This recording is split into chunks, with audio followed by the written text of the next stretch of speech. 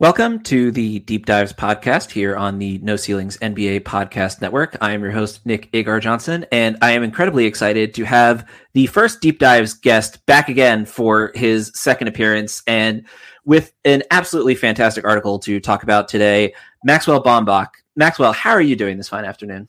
I'm doing great. I'm really excited to be here. I've had a lot of fun writing for the site the last couple weeks. I feel like I've gotten to dive into some interesting guys, and just really excited to be back.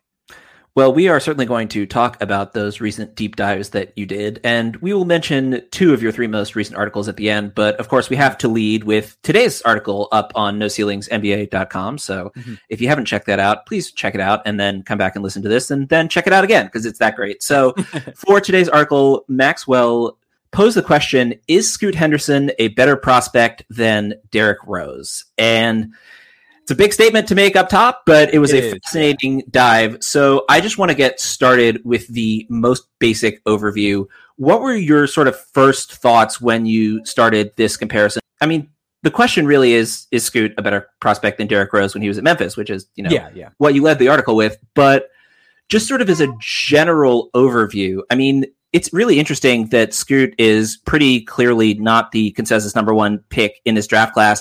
And you're comparing him to a guy who went number one overall, and the first three names you throw out are John Morant, John Wall, Derrick Rose. That's a pretty long list. And yet somehow Scoot Henderson lives up to it. So what were your sort of initial impressions when you were preparing for this piece? Yeah, so I feel like Scoot's really special, and I felt like that last year. And coming into the season, there was obviously a lot of hype around him, and I just kept seeing different, he's the best point guard since blank, or he's the best prospect since this, or if you took Victor out, he'd be the best guy since this guy. So it felt like it just kind of kept building up, and the more I thought about it, the more I was like, I really want to dive into this, because I really got intensely into the draft space. I guess you'd say 2020 was the first draft that I really started to take this at all seriously, and even then it's not nearly as serious as I am now. So I feel like my gauge for prospects prior to that is not great. So I always whenever people are oh, he's this guy reminds me of Prospect Kawhi or whatever. I'm I don't really remember Prospect Kawhi. I'm sure I saw him a couple times and thought he was good, but I couldn't give you a vivid breakdown of what he was. And to me, I don't want to say you disqualify John Morant from the prospect conversation, but it was different because he did have 2 years in college. He did get to have a full season to kind of get his feet under him before he exploded. So then it comes down to Wall and Rose. And I watched a lot of John Wall. John Wall, I feel like people kind of forget, was a cultural phenomenon in a sense. Everyone at my college, even people that didn't watch basketball, knew the dance he did at their pep rally. He was a big deal. But he had a lot of help at the time. And even then, it always felt he's not quite a Derrick Rose level, sure thing. So that leaves Derrick Rose is the guy that, of the people that Scoot gets compared to, he's the one that seemed to make the most sense for well, is he as good as this guy, or is he better? And if he is better, what do we take from that? So it had been something I thought about for a long time, and I wasn't really in a position to have as much access to the Memphis film as I became later. So it was an article I've wanted to do this whole cycle, and then I finally got to dive into it now, and it was a blast, and it was interesting to relive 7 or 8 of those Derrick Rose Memphis games. It was a different time. Moving on from that, I think, one of the most important things just at the top of the piece is you mentioning, the other players on the squads around them. And, I wasn't super into basketball when John Wall was an up and coming prospect. He was basically, him entering the NBA was right away around when I really started getting into basketball, to the degree I am now. And, you mentioned up top, John Wall's Kentucky team had 7 NBA players, right? Yeah. And, Derrick Rose had 3. So suffice it to say, pretty far from 7. And none of them were DeMarcus Cousins. Is the other thing. Well, yeah. If you have a point guard, you always, especially in college, it's you want an elite big to pair them with. And the pros that Rose played with, Chris Douglas Roberts rocked. I was texting the No Ceilings group chat during the thing, and I was yo, Chris Douglas Roberts, I'm still holding some of that stock. Like he was really good. I liked Antonio Anderson, but those guys like were not big deal players in the NBA at all. And then like Joey Dorsey, like had cups of coffee here and there, and that was it. So the pros that Rose played with were not like the same caliber, the ones that Wall played with. Well, that's definitely true. But I think, part of the thing with John Wall is, he was sort of early in my basketball consciousness, but I think people forget just how athletic early career John Wall was, because he sort of fell apart physically after the injuries and, became kind of the player he is now, not the all-star, all-NBA type guy he was. But I mean, first couple years in the league, John Wall, and obviously Kentucky John Wall, and, high school John Wall had one of the most, if not the most viewed high school mixtape of all time. And you watch that and you realize just the degree of athleticism that you were dealing with when you're talking about John Wall. And yet you rule them out at the top of the piece because the sort of class we're talking about with Derrick Rose and Scoot Henderson is so exclusive. Mm-hmm. Yeah. It was just, it wasn't like anything about, him being a worse prospect. It was really kind of just circumstance and the fact that like at the time it was always like Wall is not quite on the same level as Rose. So let's get into the breakdown now, and starting up top with attacking and finishing at the basket rather. And prospect Derrick Rose was something else, in terms of his finishing. And you mentioned in the piece, and I'll just quote you directly because it's easier than me trying to riff here, but despite being given heaps of defensive attention. Wow, I read off the piece and still read it wrong. Despite being given heaps of defensive attention, Rose shot 52.1% on twos as a freshman. Mm-hmm. And especially given some of the other areas of Derrick Rose's game that we will get into later in the podcast, I mean, that is even more impressive, not just beyond the defensive attention, but, also where defenses were focusing on trying to stop Derrick Rose and still failing. Yeah. Because like I was like trying to look at guys currently for comparables, and it's just so hard just because like spacing was so much worse then. Like there were just so many guys in and around the paint all the time that like on its face it's already sort of an unfair comparison. But then like you also consider like this was a Memphis team that even for the time did not take very many threes. Like this was a very, very condensed situation. And he took 8.3 twos per game and was making 52% of them.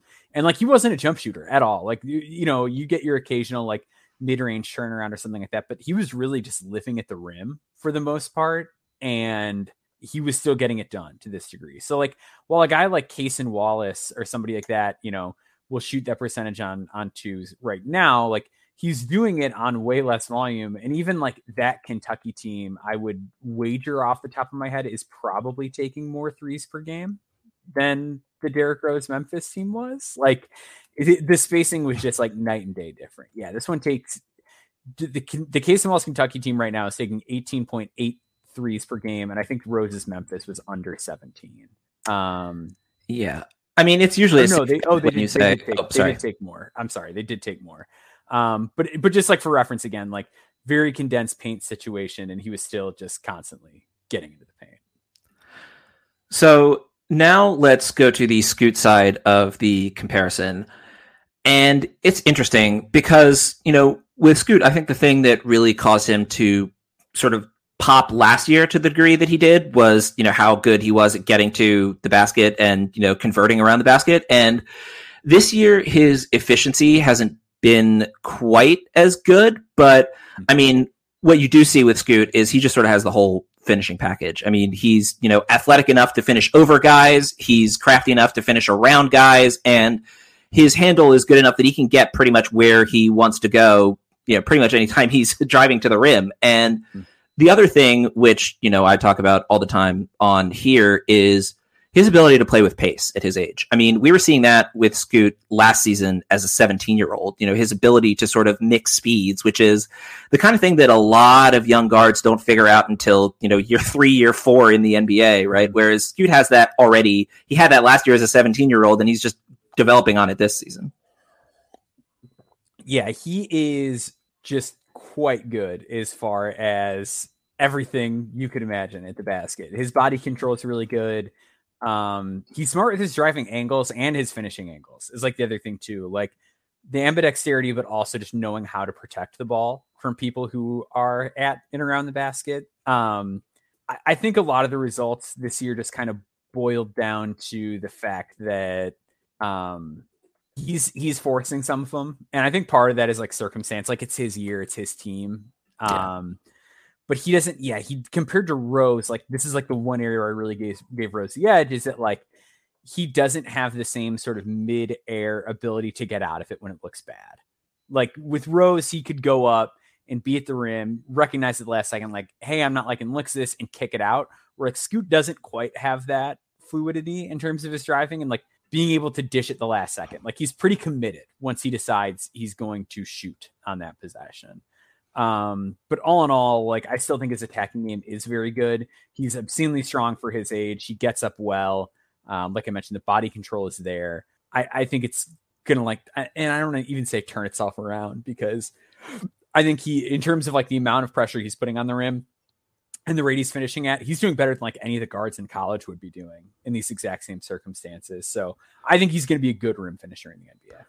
Yeah, that's a perfect opportunity to go back to the caveat that you mentioned up top, which is what I was vaguely trying to reference earlier when I was stumbling through my words about Derrick Rose versus John Wall in terms of the NBA players that they played with. But Scoot Henderson is playing in a professional league against, against players who, as you mentioned, were the best player on their college team or close to it, guys who are, I tend to make too many baseball comparisons on this podcast, but I'm going to do it again. Basically the quad A guys, right? Like, players who, in the right situation definitely could succeed on the end of an NBA bench, but happen to currently be in the G League, or, two-way guys who are playing their G League assignment rather than, their moments up on the big team. That's the competition that Scoot is playing against, while Derrick Rose was playing against, not even Power 5 competition at Memphis at the time. It's a pretty dramatic difference in terms of the level of athleticism and the level of size in the paint that those guys are facing.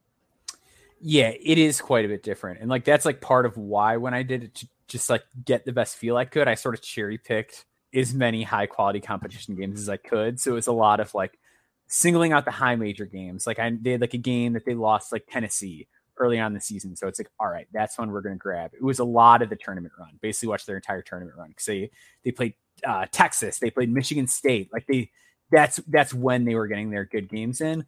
And then you get to the conference part of the schedule and it's like, all right, they're playing UT Arlington. They're playing, you know what I mean? Like, that was their first round game in the tournament, but they play like, a lot of SMU who wasn't very good at the time, Southern Miss, Tulsa, Tulane, like just not Conference USA was not great at the time. And yeah, it was hard to, part of the reason I wanted to view the games the way I did is I went through chronologically, just so I could see like a point A to point B type development. And like some of his early games are not good, but by the time you see him playing the tournament quality teams later on in the season, it's like, okay, yeah, he did get better. But yeah, level of competition is not particularly close. And you have to really do the work to find him playing really good competition in college. So let's now move on to the next section, which is playmaking for others. And you had one of the greatest backhanded compliments I think I've ever seen in this section when talking about Derrick Rose. He was, and I mean this in a positive way, one of the least locked in players I've ever seen. Yeah. It's like, I don't think you're going to see a backhanded compliment better than that anytime soon. So well done there. But, I think it's important. The reason why you said that is basically, similar to the idea of Derrick Rose wasn't exactly playing against the best competition, but he didn't need to, not to the degree that Ben Simmons was playing at LSU, right? I mean, Derrick Rose actually made significant positive impact for that Memphis team that went a lot farther than Ben Simmons. Yeah, exactly. Went a lot farther than Ben Simmons' LSU team did, since they, didn't make the tournament. But it is remarkable, how he just sort of floated a lot of the time, and yet was still as effective as he was. And, granted, his finishing at the rim was sort of the main area where he put his energy in, and maybe he didn't, push himself to his limits as much, let's say, to be diplomatic about it, in the playmaking department. But there were some signs of what he could do in terms of creating for others, even at the college level.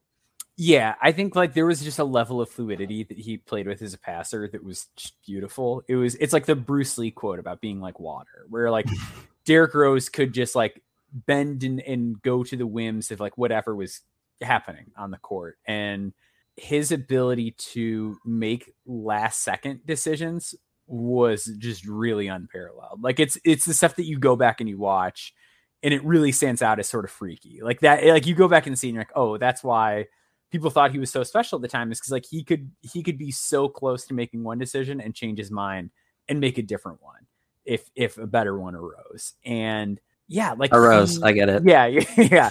But I mean, like there was some really good positives too, as far as just his ability to make jump passes, like things like Tyrese Halliburton does. Look like some of the things that Rose does, where like he can get himself up in the air and it's fine. Like you don't have to sweat it. He showed some real creativity with like behind the backs, behind the head passes, no look passes.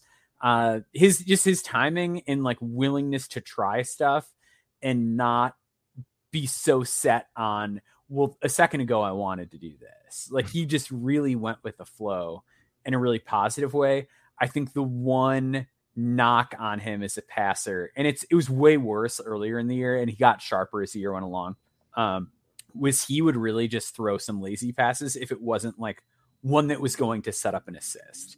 So like if he's driving to the basket and he has like a slick interior dish that he can make, like a wraparound pass to the big or something like that, like he would put that one on the money. But if it was just like, hey, nothing's here and you got to skip it to the next guy on the perimeter, those are passes that like you would just kind of lob it to the guy, not put a lot of steam on it, and someone that's quick could dart into the passing lane and pick it off. Like there was a lot of those types of mistakes in his game that really just felt like things Scoot wouldn't do, if we want to transition to the Scoot side of this. Sure. I was going to mention one other Rose point quickly before we transition, which is just, when you were talking about his finishing, you mentioned just how good he was at making decisions in the air. Mm-hmm. And, it's interesting because he would make those good decisions when he was in the air. But, as you mentioned, when it was like the simpler stuff, it was like, I'm not gonna put the same zip on this, simple hit ahead pass that I'm going to put on this, behind the head, Magic Johnson style pass. Yeah. It was the little things and just like the attention to detail that was missing that it was the one element of his game that was very frustrating for me going back and watching it. And I anticipated that to be something else that was like the frustrating part, and it wasn't. It was like more so that than anything. It was just there was a lot of food being left on the table as far as just giving the other team easy opportunities in transition. So now let's transition over to the Scoot side of this. And it's interesting because, as you mentioned at the top, the assist and turnover percentages are basically identical. They're so close. Yeah, it's kind of frightening. But first of all, I mean, Scoot is doing it against much better competition, and he's doing it with a higher usage rate as well. And, I think that sort of feeds into what we were talking earlier about, Derrick Rose not necessarily fully committing himself to the simpler plays rather than the more difficult ones. Scoot can't afford to make those mistakes in the same way that Derrick Rose can. And, it's difficult to tell how much of that is just who Scoot is as a player versus the environment that he's in. But suffice it to say that the windows for him to make mistakes in the G League playing for the Ignite are much smaller than the windows that Derrick Rose had in Conference USA. Yeah, I just based on pure levels of athleticism alone, like there are so many more guys that could pick off those passes in the G League than there were, playing against Derrick Rose at Memphis. So it's one of those things where I do think a lot of it is Scoot as a person. Like, I think he just has that in him where like every story you hear about his work ethic and things like that, there just is a real attention to detail. And a lot of the Scoot turnovers, like even though the percentages are the same, are turnovers that I can live with, because the Derrick Rose ones are the ones where it's like, oh man, a coach would not be happy if he threw that kind of a pass during a game. Whereas Scoot, the turnovers are more so like, well, the defense just really collapsed on him there. Or like, hey, the defender made a really great read and just happened to get in there. Like, guys make turnovers all the time that you can't really fault them for all that much. And it feels like that's way more the case with Scoot than it was with Rose. Yeah, somehow for the third podcast in a row, I'm going to bring up Alondas Williams. But yeah, go for it. Yeah. I think that's a sort of, I don't know, it's similar in a way vibe of, he would try much more difficult passes than, first of all, than he would try before he was at Wake Forest, but, more difficult passes than most people would try. And sometimes that ended up in, amazing plays that probably would have been tough shots or turnovers if he hadn't, seen that tiny window and hit it. But, other times those passes would end up in the fourth row.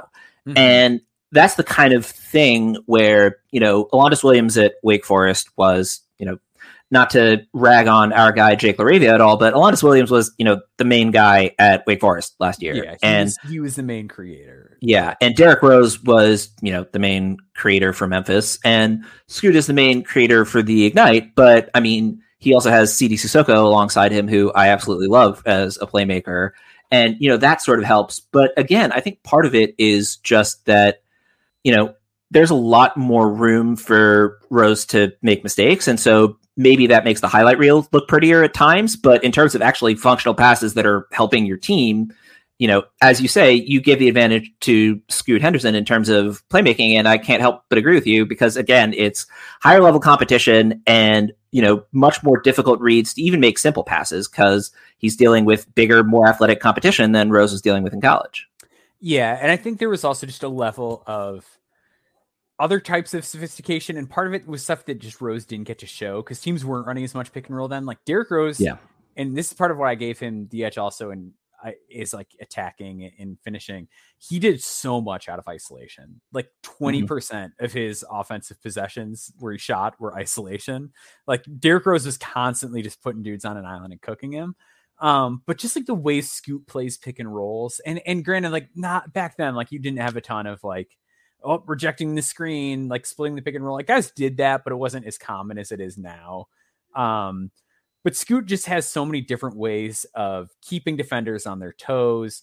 And I think that like it just like the way he plays out of a hostage dribble, the types of live dribble passes that he's able to throw consistently that like hit the target. He can throw them a great distance. There's just a combination of a higher level of sophistication and a better attention to detail and just fewer frustrating mistakes that I think this is a department where Scoot is like pretty comfortably ahead of where Derrick Rose was at the same time. I'm really glad you brought up the live dribble passes because I think that's a huge thing for Scoot, especially we'll get into the shooting later, but especially since that's sort of the development area for him. His ability to make passes on the move, first of all, that'll be, much more open once he gets to the point where he's hopefully consistently hitting shots off the dribble. But, more to the point, the fact that he's so good at making passes on the move just, again, makes it harder for defenses to deal with him because they can't just, lock him up at the top of the key and say, all right, go for it, figure something out, right? He's someone who anytime he's got the ball in his hands, you have to be careful as a defense to make sure that you're not only making sure he can't get an easy lane to the rim, but also making sure that he can't find an easy lane to the rim for anybody else. Yeah. And I do think that that's one of those things that I think could come even further along in time because he just continues to get used to playing at this kind of speed against this kind of competition, because I feel like he's already like last year, he didn't look totally out of his depth, which was incredible. No, in fact, he was like a high school age player and like he looked all right out there in the G League. But it just feels like from last year to this year, he's so much more comfortable with like the tempo and speed of the game that I think at the NBA level, God forbid, he doesn't, face injuries or anything like that. If he can just like kind of get his legs under him and get used to the speed of that game, I think the live dribble stuff is going to come along even further. Like, I think we're going to see him really sort of just sharpen that and make more of those like last second type passes and make more creative advanced reads out of the live dribble. Like, the starting point that he has as that type of passer is really great. It's not something you see too often, especially from someone who can score the way that he can. Yeah, and hammering home this point again, not that I've not hammered it home multiple times already, but he's playing against pros, right? Yeah. The jump from him to the NBA is going to be a lot smaller than the jump that Derrick Rose had from Memphis to the NBA, and a lot smaller of a jump than most prospects have from wherever they're playing pre-NBA to the NBA, which is I think part of why the G League Ignite program is growing the way that it has. But let's move on now to the defensive discussion. And this was really interesting to me because, as you mentioned up top, Derrick Rose did not have a reputation for being the greatest defender in the NBA. Yeah. And yet he was a very good college defender. Honestly, sounds a lot like another super athletic point guard named Russell Westbrook, who you didn't mention in the piece, but, not that you should have, to be entirely clear. But, the idea being that, I don't know. I mean, Russ was also a much better defender in college than he has been in the NBA. And, part of that is, I think, just the difference in athleticism. But also, I mean, as you mentioned, where Derrick Rose had issues with his defense was being consistent. And, that went from, a minor concern at the college level to, okay, he's just not, putting in his focus on that end of the floor at the NBA level. Mm-hmm. Yeah. Not trying is less kind than I would have been, but I get it. Yeah. Well, and I think that's one of those things too, that like, I think about a lot with NBA players is I feel like once guys stop trying on defense at a certain point, and again, I'm being really harsh with my verbiage here, but it seems like it's really hard to get it back. Like that toothpaste does not go back in the tube very well. Once you decide, like, I'm just not going to put effort into my defense. Like there's very few guys where I'm like, oh man, he's just like not a very good defender anymore. And like a couple years later, it's like, you know what? He really turned it around and is back to being a good defender again. Yeah. Rick Lopez is the exception that proves the rule. Yeah. But yeah, so Derrick Rose, like college defensive film, like the early games, I'm like, oh yeah, he's like actually all right at this. Like he can do some stuff. Like the big thing that he was good at, and it's funny because Scoot does it quite a bit too, is like the thing where if a guy is just like dribbling and not necessarily paying attention, the I'm just gonna go over there and take that real quick. Like he had a couple of those, really good into passing lanes. But the game that like really just kind of shook me was their game against Texas in the tournament. And he was matched up with DJ Augustine for most of the game. And college DJ Augustine rocked. Like I don't think people know. Like college DJ Augustine was the real deal. He was the 9th pick in the draft for a reason. He could really score, really fill it up, really shoot. Just had a lot of like junk to him off the dribble as far as how he could get buckets. And Derrick Rose held him to 4 for 18 from the field. And like he got credited with one block, and there was another one that like the shot was an air ball and it looked like a block. And like, I don't know if like Jaren Jackson's scorekeeper was working for Texas at the time or no, I'm kidding. Please don't get worked up about the Jaren Jackson thing. But yeah, I think he probably had an extra block that he didn't get credited for during that game. And like, he just really put the clamps on him. Like he did such a good job of staying in front of him, walling him off, contesting his shots. Just nothing was coming easy for Augustine. And Augustine was like a tough shot maker, but like, the shots he was having to settle for were so tough throughout that entire game. And that was a product of what Derrick Rose could do. And like the springiness for contest was the biggest thing that stood out, was like, he stays in front. And then when he contests, like he was jumping, like he would jump to finish a shot. Like he was just really getting into people's shots. So yeah, like there were games where when he wanted to, and he could lock in, like he was very good defensively when he wanted to be. Off the ball, he always kind of had the speed to, get into passing lanes, things you expect fast, good athletes to be able to do. But it just wasn't there all the time. Like there would be moments at the point of attack, and it's something you see from great college players offensively all the time, right? You just kind of let guys beat him off the dribble. Wouldn't get into some of the passing lanes you would expect him to, would like sag way too far off of his man for no reason off the ball. Wasn't super attentive, tracking man and ball all the time. Just there would be times there would leave a lot to be desired, but the moments when it was good, it's like, oh, you could really like talk yourself into like, oh, he could be it like with Andrew Wiggins. Like when Andrew Wiggins was in college, everyone's like, well, he could be a great defender. Like you could have done that same thing with Derrick Rose. Like you could have watched the right Derrick Rose college games and been like, I think he's going to be a really good defender in the NBA. I mean, DJ Augustin was a pretty solid 9th overall pick. He played 14 years in the NBA. Yeah, like he was very good for a long time. But I don't think people know that like he was so good in college. Like I don't know that a lot of the younger fans fully recognize like that he was an awesome college player. Like he was the consensus All-American. Yeah, I mean, I think he probably fell off the radar because the first 4 years of his career were with the Charlotte Bobcats back in the Bobcats era. So, even if you're starting 82 games for a Bobcats team, that's not exactly going to get you positive press on the radar. But and just like the type of player he was, like, it wasn't very exciting. It's just like, hey, he's like a really good like pull-up shooter. He runs pick and rolls, and like he's not going to get you killed out there. Like it's just like he was just not a guy that I think people really like clamored about. But he was great. You don't play that long in the league if you're not great.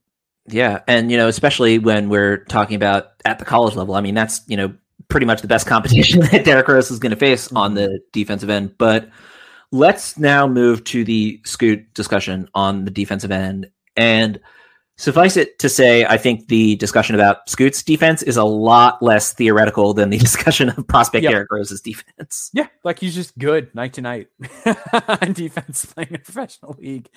Great at the point of attack, much better with his stance than Derrick Rose. Obscene hand speed, just so quick and getting into handles.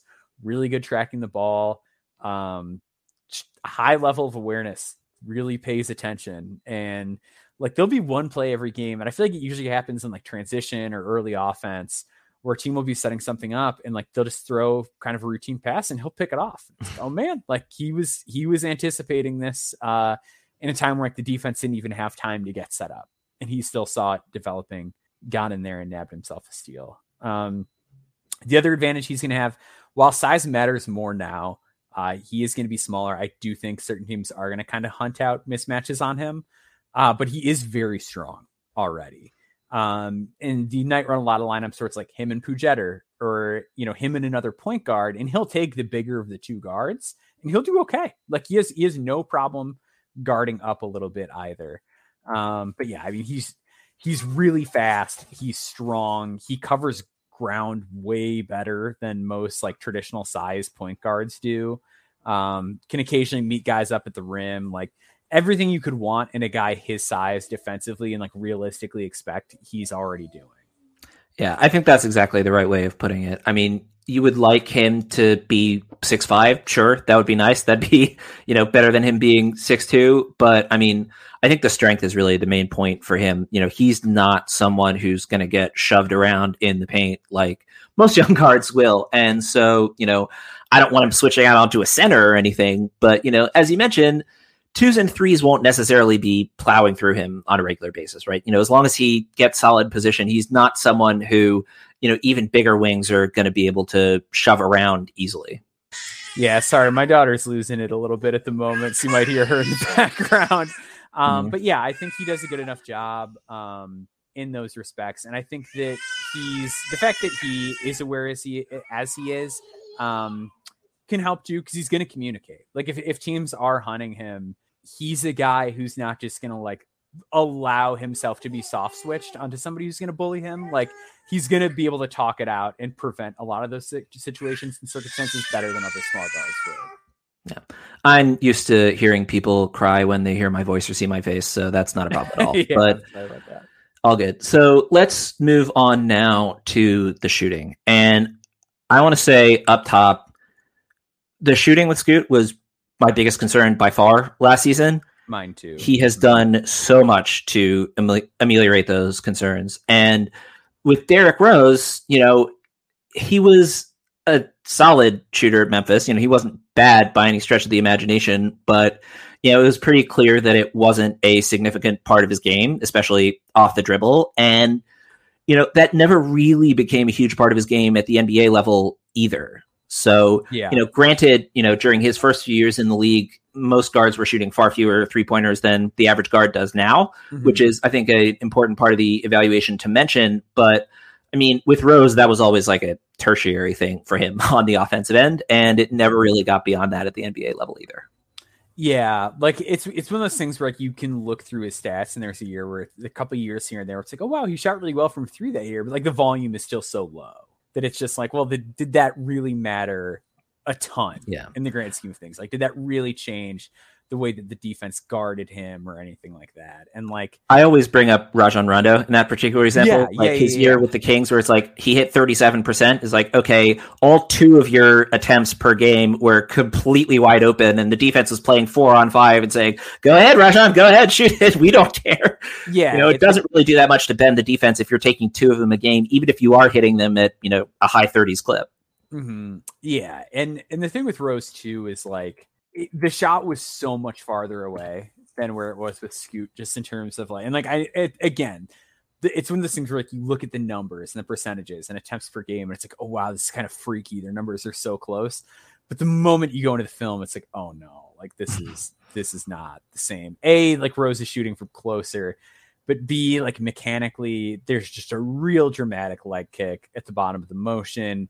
It's way less smooth, and he is just taking some like really, really bad misses off the dribble. Like there, and even like in the mid range, like in from three, like wherever you want to take it, off the catch, off the dribble, whatever. Like there are some shots where it's just like, I cannot believe a man shot like that and then won NBA MVP like 4 years later. Like it's very hard to wrap your head around. So yeah, the Derrick Rose jump shot, I don't know. Like there's things you can point to for optimism. Like he was fine off the catch from three, but again, he was like being left really open.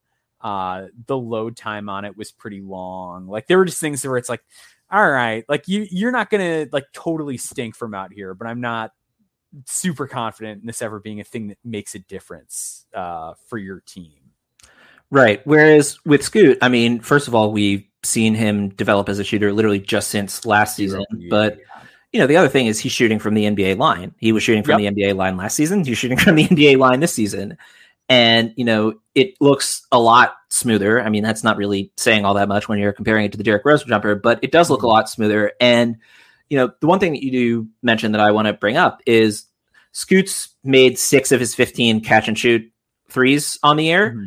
And, you know, he's slightly better at pulling up from 2 than he was last year. But, you know, I think the big thing for me is the sample size is so small on his catch and shoots because he has the ball in his hands the vast majority of the time. Yeah. Right.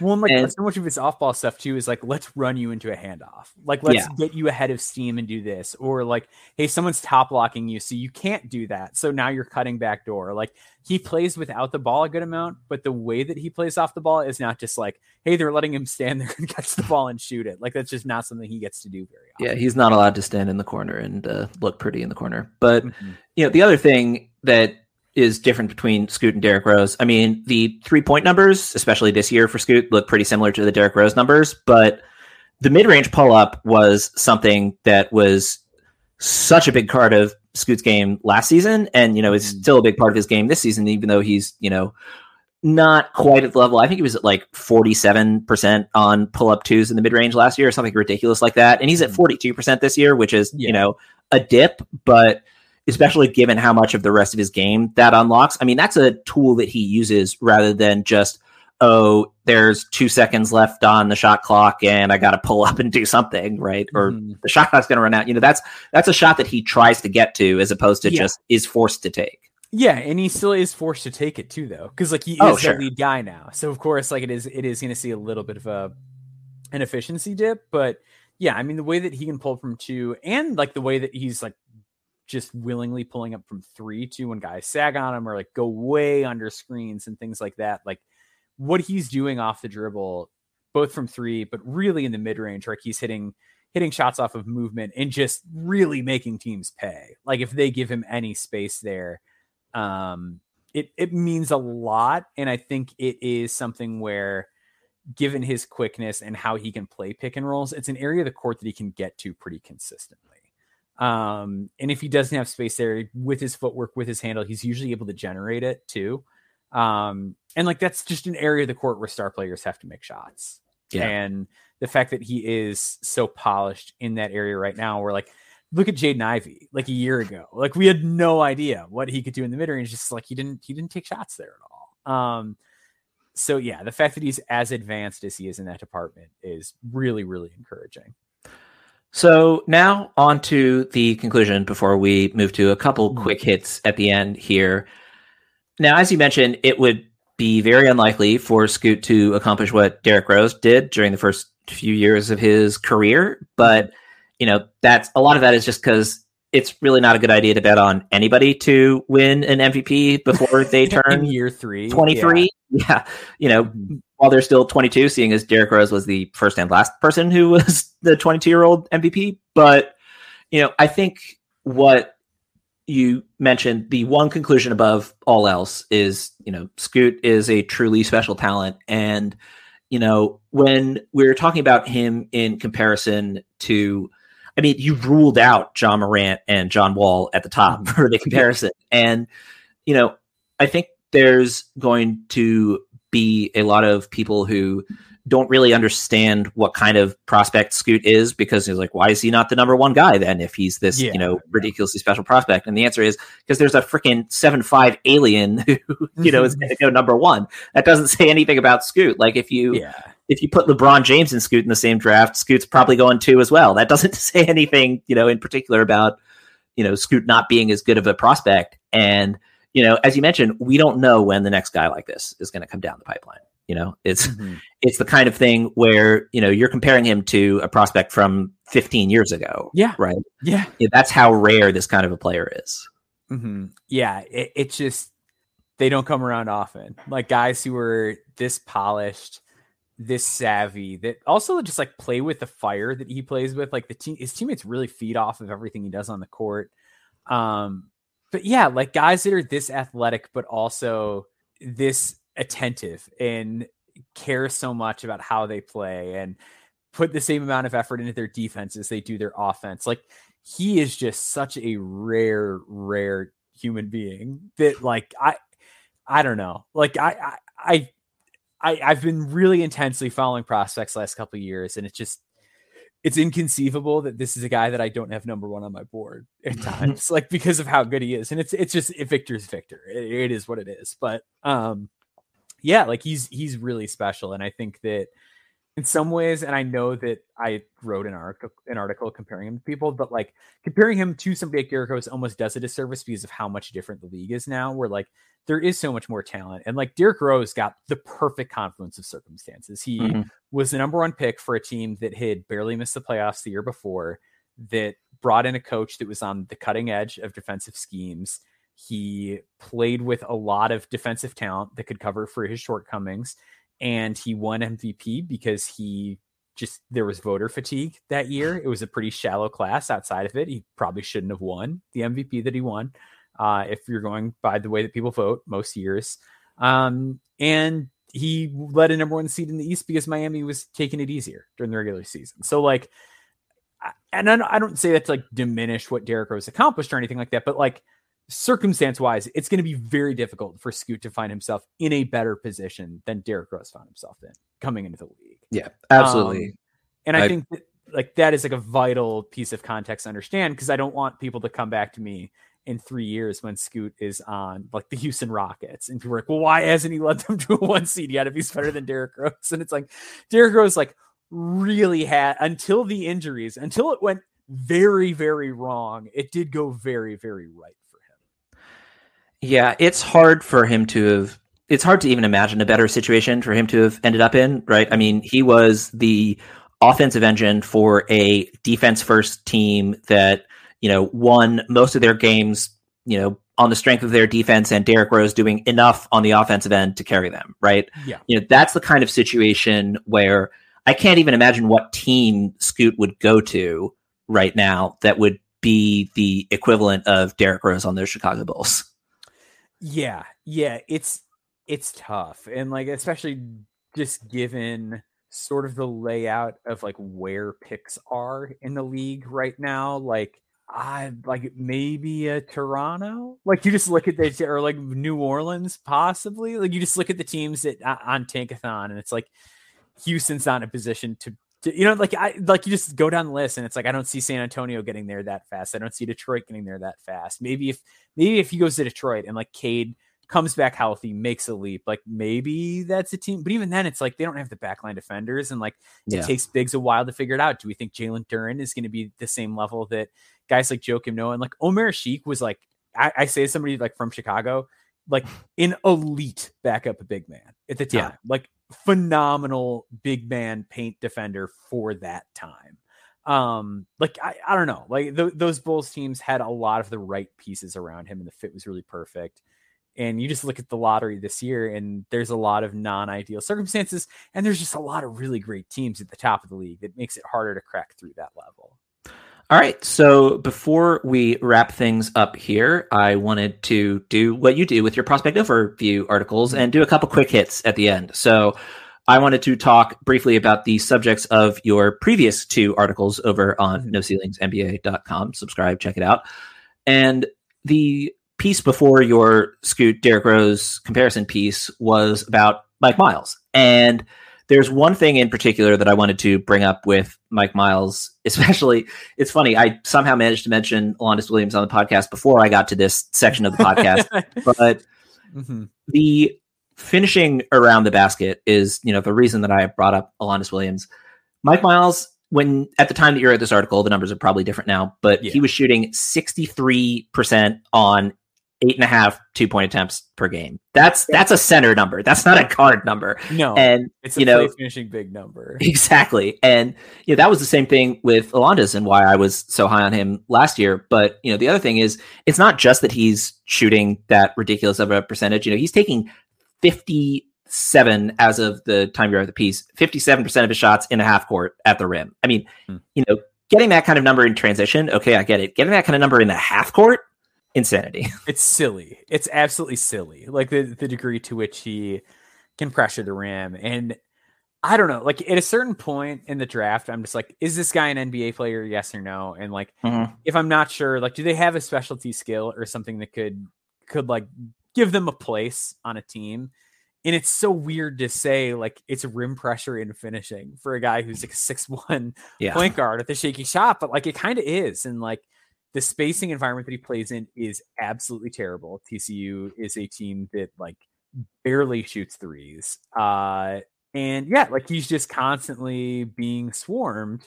And I just don't know. You don't see guys finish like this very often.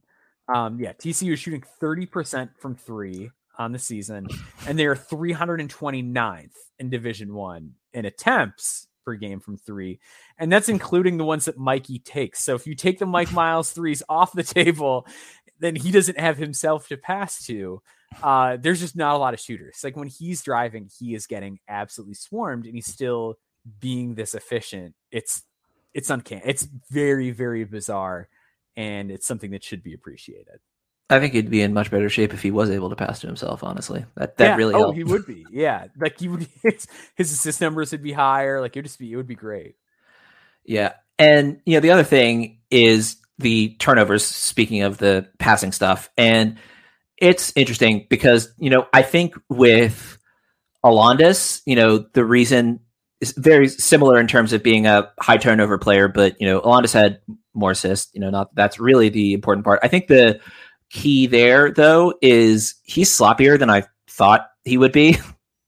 And, that's the kind of thing where it can be a problem if, he doesn't figure that out to some extent. And granted, as you mentioned, a lot of that is because, he's playing in the kind of spacing situation that you might have expected to see 15 years ago for Derrick Rose at Memphis. But, ultimately, he, as you mentioned, he needs to do better from a ball control standpoint because, he's not, I don't know, the rim finishing and rim pressure is ridiculous, but, I don't think I think it's fair to say that he's not special enough that if he doesn't, cut down on the turnovers a bit, that's going to be the kind of thing that could land him in trouble. Yeah, he needs to turn it over less and he needs to hit threes more, like period, point blank. When you're a 6'1" guard, like because he has all the other stuff, right? Like he has the strength, he has the defensive acumen, he has like that stuff that makes smaller guards stick. He's a way better finisher than you'd expect. Like all that is there.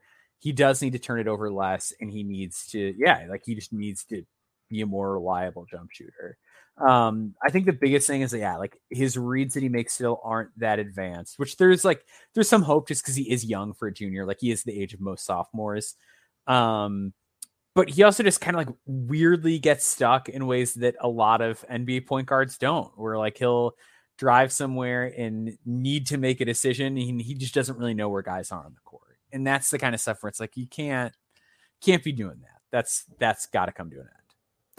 And finally, before we wrap up the episode, we're taking a visit to an island where you and I remain, even though everyone else on No Ceilings has sold their condos and in Nathan Grubel's case has burned his condo to the ground. But we're talking Terrence Shannon Jr., who was the subject of your article before your Mike Miles article. Yeah. And I want to talk about two areas of development for him because I think, the reason that Nathan burned down his condo on Terrence Shannon Jr. Island was because he didn't think that he'd made enough progress as a player and he was still too inconsistent for his liking. And I get that, but the flip side of that is, as you mentioned in the article, he has come a long way as a playmaker since, even just since last season. And even though his percentage from distance has gone down, I mean, first of all, comparing his freshman year to his senior year, he's a much better shooter than he was.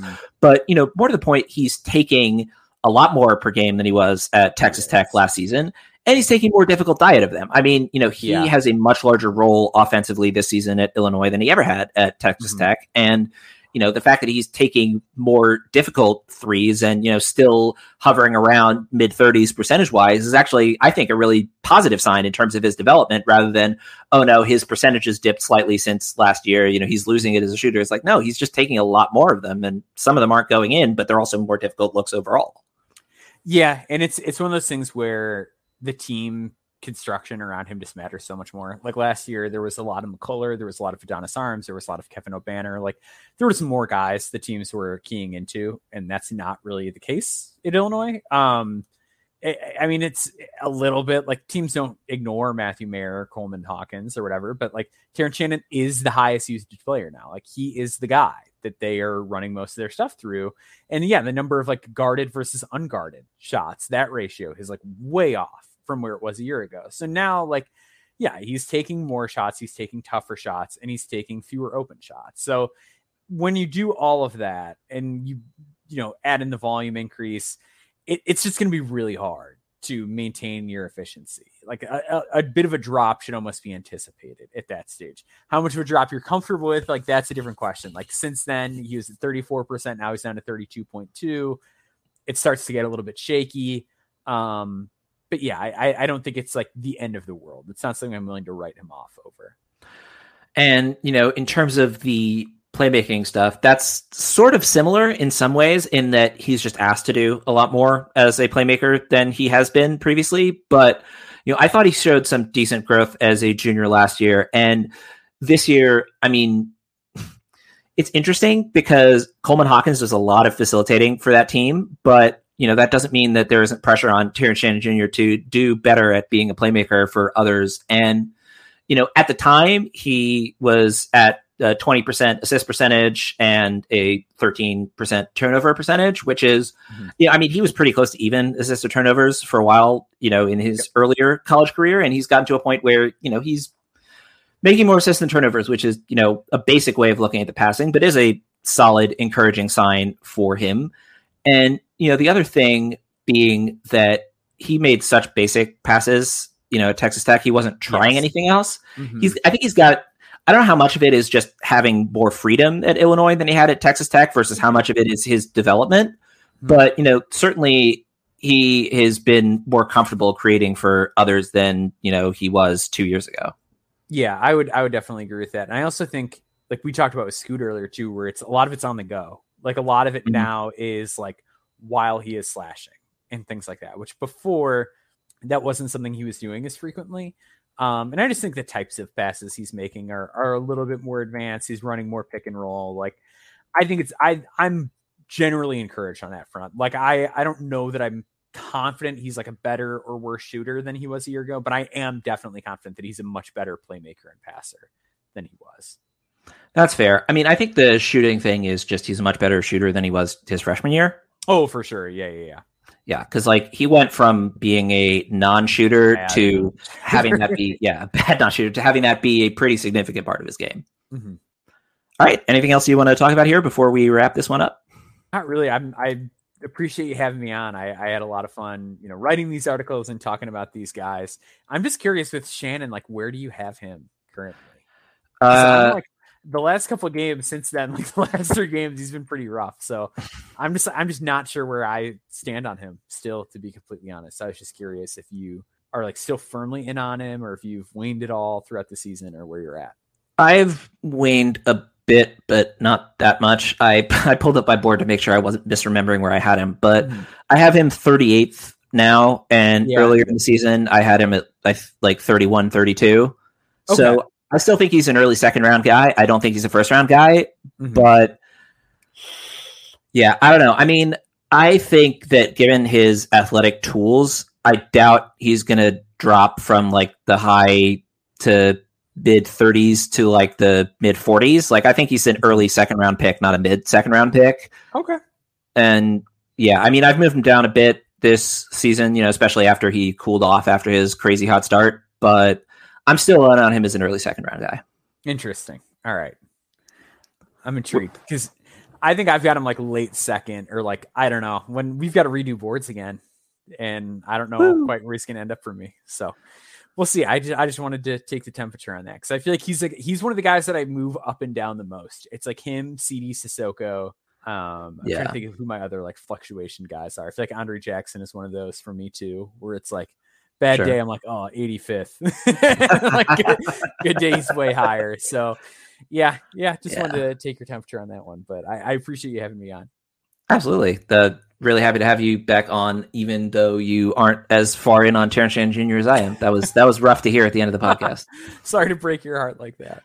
Well, it's not like it hasn't happened before. All right. He is Maxwell Baumbach. You can find him on Twitter at Boundboards, and you can, of course, find his written work on NoCeilingsNBA.com, and you can also find him podcasting on the Draft Deeper podcast. You can find me on Twitter at NBA Johnson, and you can also find my written work on NoCeilingsNBA.com. If you've been enjoying the podcast, please take the time to leave a rating and or a review in whatever podcast player you might be using. That's always much appreciated on our end. And if you have any feedback on the deep dives portion of the podcast, feel free to reach out to me either via Twitter or email, nickaj.nba@gmail.com. And as always, thanks so much for listening.